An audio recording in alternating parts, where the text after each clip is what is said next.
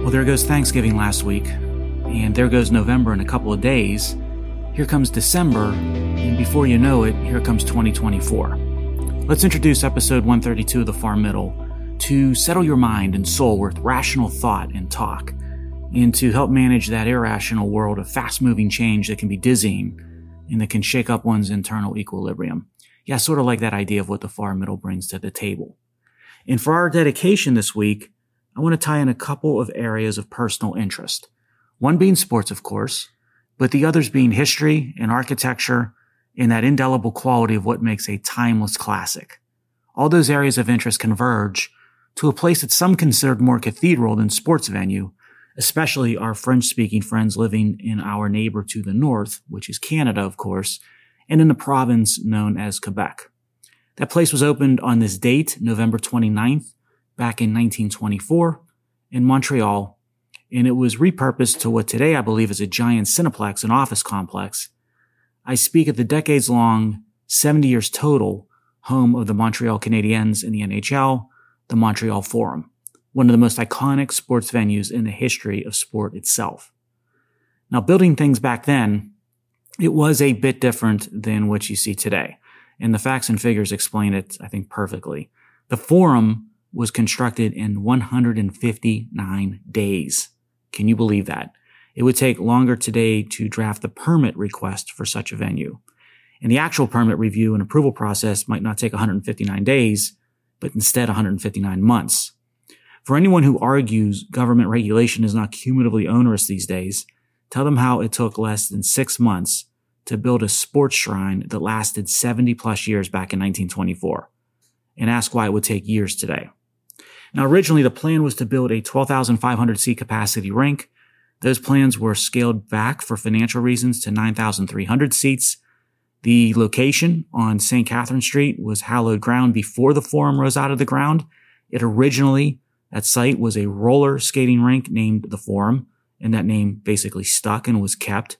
And get this, the site had previously been an outdoor ice hockey rink used by professional hockey founding fathers Frank and Lester Patrick, Art Ross, and Hall of Famer Russell Bowie when they were kids. Like I said, the Forum site was always hallowed hockey ground. The Forum cost $1.5 million Canadian dollars to build back in 1924, which is about 25 million Canadian in today's dollars. Back to onerous regulation. Think about what it would cost to build today. Yikes. It underwent 2 renovations at the end of the 1940s and in 1968, and that seating capacity, it grew over the years, and with those renovations from 9,300 to just shy of 18,000 when it closed in the mid-1990s. 15 Stanley Cup championships were clinched or presented on its ice, 12 for the Canadiens and 1 for the Old Maroons, for whom the arena was originally built in the 1920s, and only 2 visiting teams won the cup at the Forum, the Rangers and the Calgary Flames. In the last game in 1996, there was a ceremony with all the great Canadiens appearing. Maurice Richard, the Canadiens' most beloved player of all time, received a 16-minute standing ovation from the crowd as he broke down into tears. The Forum hosted events during the 1976 Summer Olympics, one of which was gymnastics Nadia Comaneci's favorite Perfect 10, the first in Olympic history. The Beatles played the Forum, and in 1981, one of my top bands of all time, Canadian band Rush, filmed and recorded almost all of their 1981 concert film and album, Exit Stage Left. What an album, and more on that later. Today, the Forum, as a mixed-use facility, is struggling, I'm sorry to report, dealing with the same issues at many large cities these days. No workers, retailers going out of business, and dead zones of activity. But we'll always think of the Forum as Canada's most famous sports venue, and apologies to Maple Leafs fans and Maple Leaf Gardens. So we proudly dedicate episode 132 to the Montreal Forum, and to remember when things got built to last, got built at low cost, were built on time, and then made history through the years. Let's see, what made the Forum in Montreal a shrine? Doers building things to last, seeing those things they built thrive and make history of their own, and sprinkling in fits and starts of innovation and continuous improvement.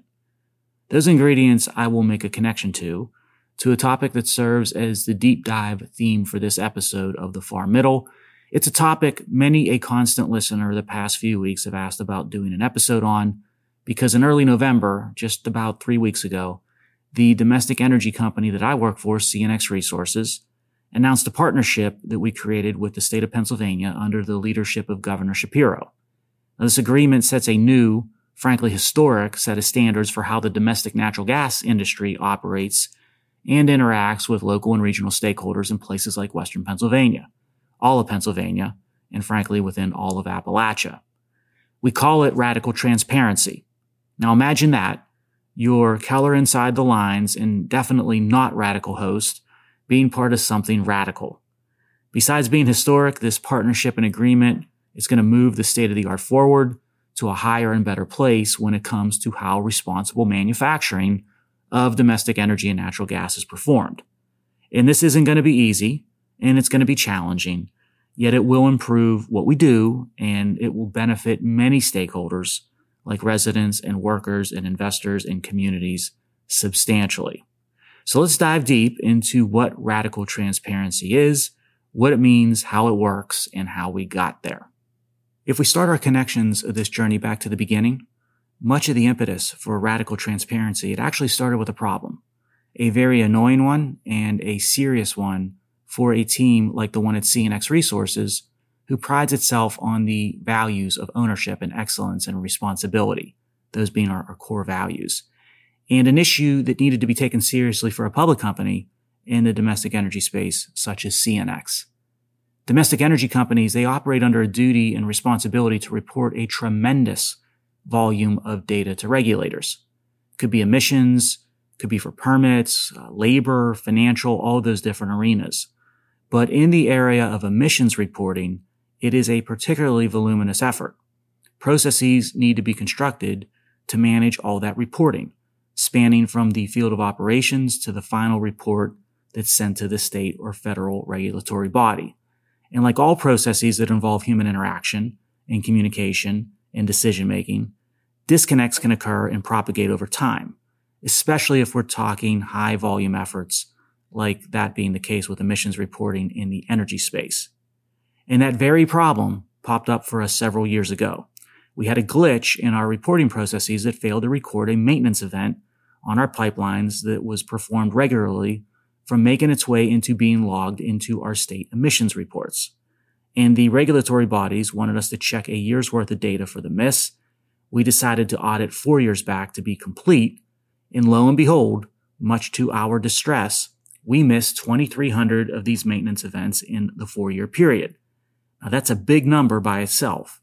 And we reported the misses, we updated the history, and we corrected all the prior filings. And we also owned up to it publicly with the legal process that ensued in Pennsylvania. It was on us, pure and simple. Now some connections to make to that issue or problem that we had. First, context matters. Now, as I said, 2,300 misses, that ain't good. No disputing that. But a couple of other facts put it in perspective. First, over that 4-year period that applied to the 2,300 misses, we reported over 14 million events and data points. Now that's hard to fathom, but it's true. And when you do the math, 2,300 misses out of 14 million works out to a miss rate, let's call it, of 0.016%. Now, I can't think of many, if any, human influence processes that will perform a function 14 million times and do better than a miss rate of 0.016%. But second, the expectation for us, the standard, so to speak, is 0 misses and a 0% miss rate. 2,300 misses is not 0 misses. Third point, these data points and events, they're reported to calculate emissions from a site and to see if those emissions exceed things like permit levels. Now that's an important topic, of course, because of the conservatism that we applied when calculating the emissions. When we ran through the audit and did all the adjustments to the positives and to the negatives, we found that all those adjustments netted to actually over-reporting implied emissions.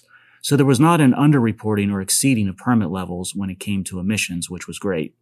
All this history leads to the second connection that I want to make to this data reporting challenge, which is it led to a new standard for us within CNX Resources when it came to regulatory reporting. So again, 2,300 misses, that's too many. whether it's out of 14 million or 14 billion activities or data points. So we stacked hands as a team to find a better process, a better way to track and report activities that require regulatory reporting. And that led to building and investing in new teams like our regulatory reporting group that we now have within the company. And it led to building and investing in new data and IT platforms to track and report and improve data custody and accuracy.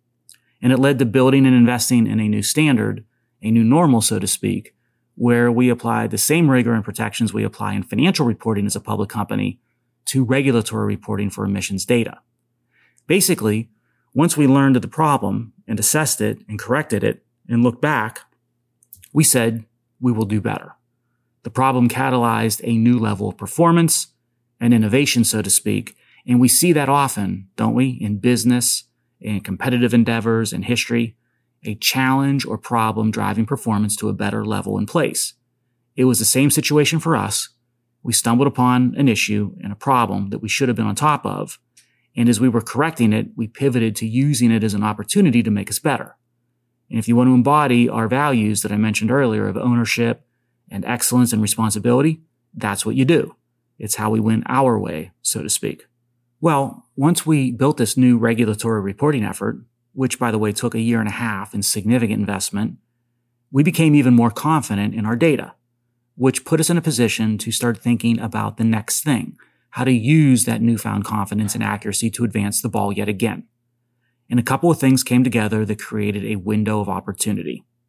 The first we discussed on this podcast 2 months ago, back in episode 124, I believe, when we took a deep dive into the ridiculously flawed and bungled statistical analysis, and I use that term loosely, by the University of Pittsburgh on health issues in natural gas development. So go back and give episode 124 a listen.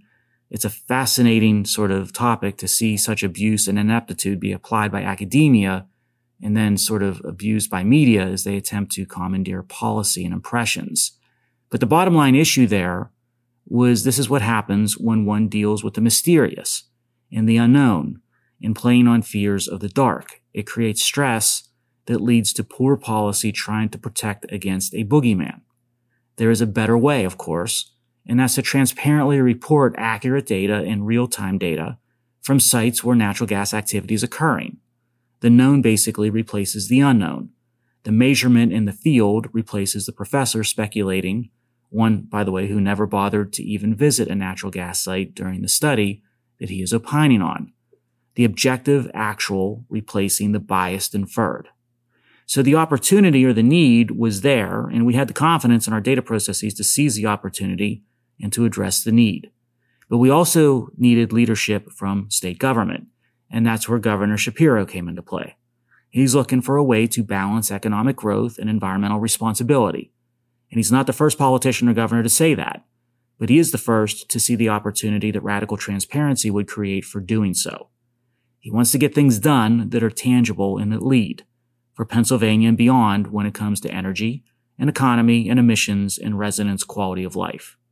When he heard what radical transparency would entail, he became interested and threw the element of the state regulatory bodies and resources into the effort. That's when radical transparency went from concept within CNX Resources to a reality in Pennsylvania today. And while we're on this topic, this connects to a common remark that many have hit me with.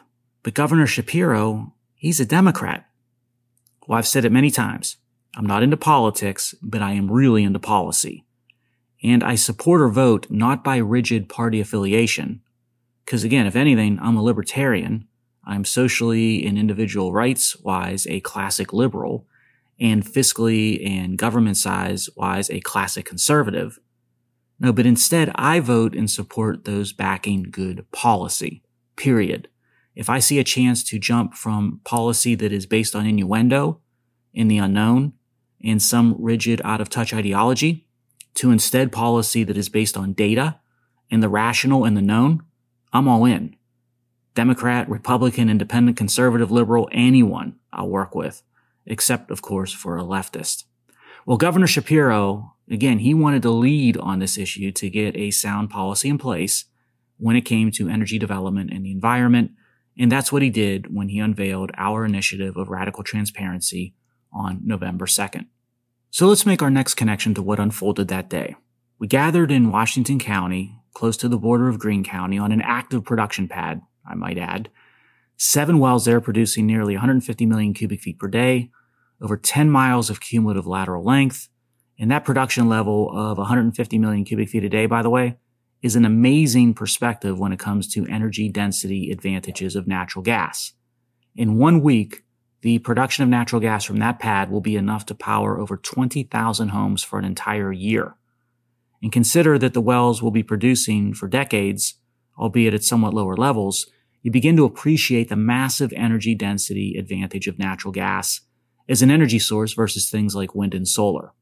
A pad taking up a few acres of surface with natural gas development would only be replicated on an energy deliverability basis by hundreds and probably thousands of acres neutered by wind or solar. I've said it many times, constant listeners, wind and solar, they can't compete with nuclear or natural gas in energy reliability or with respect to energy density. Anyway, we talked about, who we were. CNX Resources has been in this region for just 1 year shy of 160 years. It's the oldest public company in Western Pennsylvania. A guy by the name of Abraham Lincoln was in the White House when we got our start, which is pretty amazing. And there's 2 things to know about CNX Resources over that time that do a great job of explaining why we ended up on that location on November 2nd with the governor. First, we, the natural gas industry or CNX Resources, we are the community and the community is us.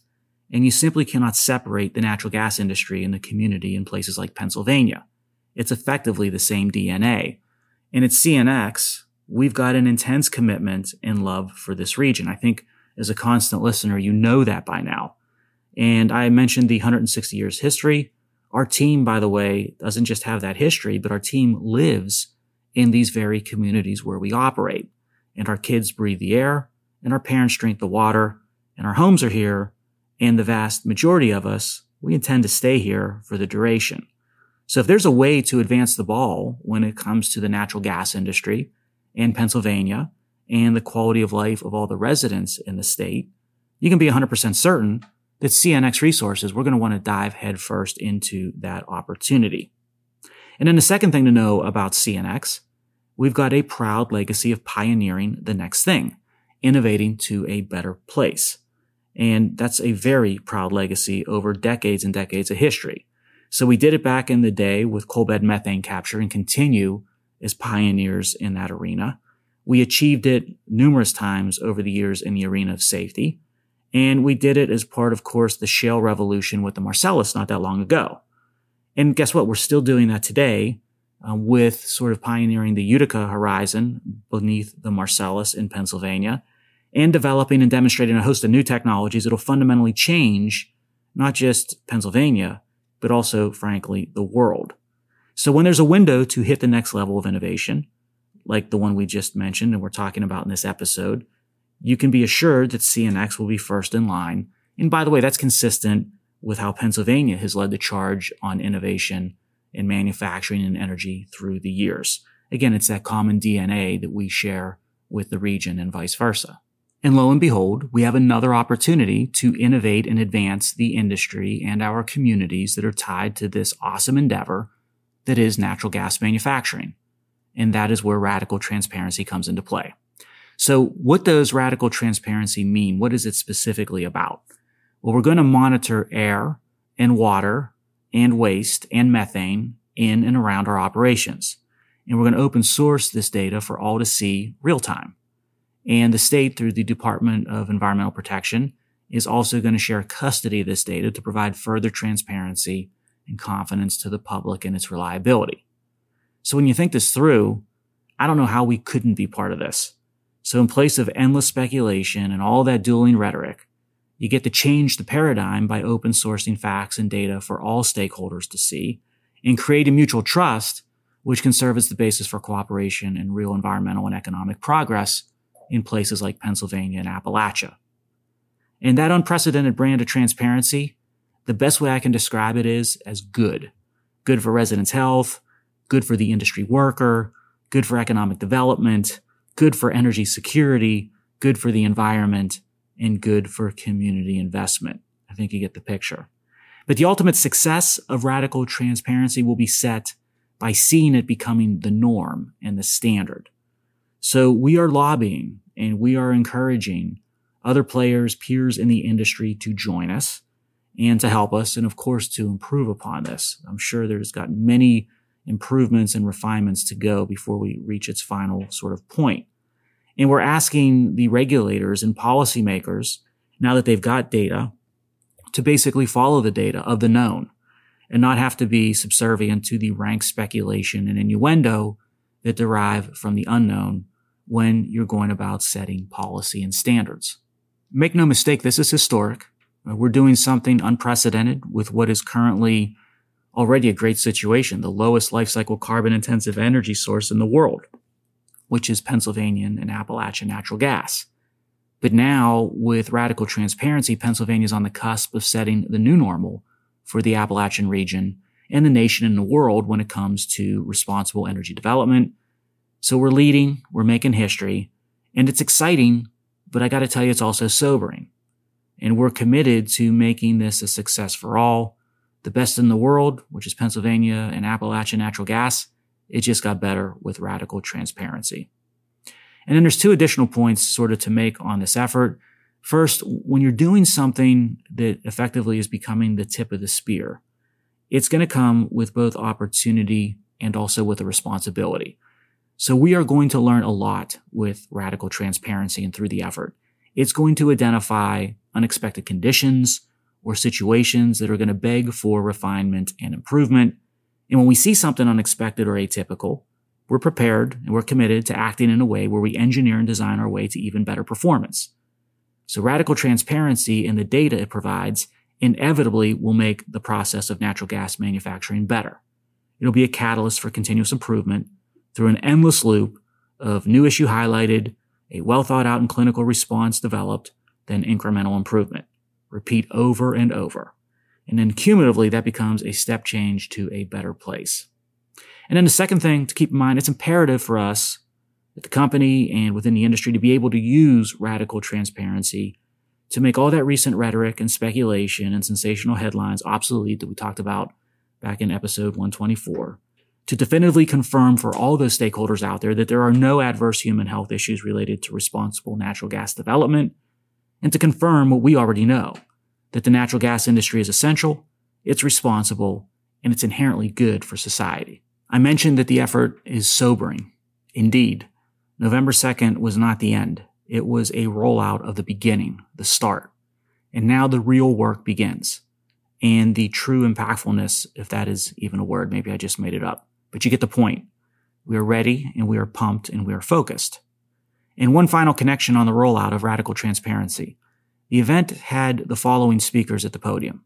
The governor, of course, myself representing industry, the head of a state environmental organization, and the president of a local building trades union. Now that's what you call a coalition of the willing, a coalition of doers wanting to get something done on advancing the state of the art. There are still people and organizations out there who desire to do so, thank God. And yes, there are some in industry who might hate the concept. Their view, I suppose, is no action, no progress, nothing is acceptable because things are perfect. That's nonsense, of course.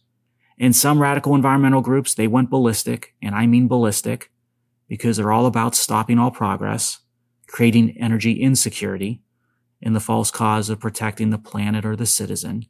Yes, the two extremes, they weren't happy, but this is not a popularity contest.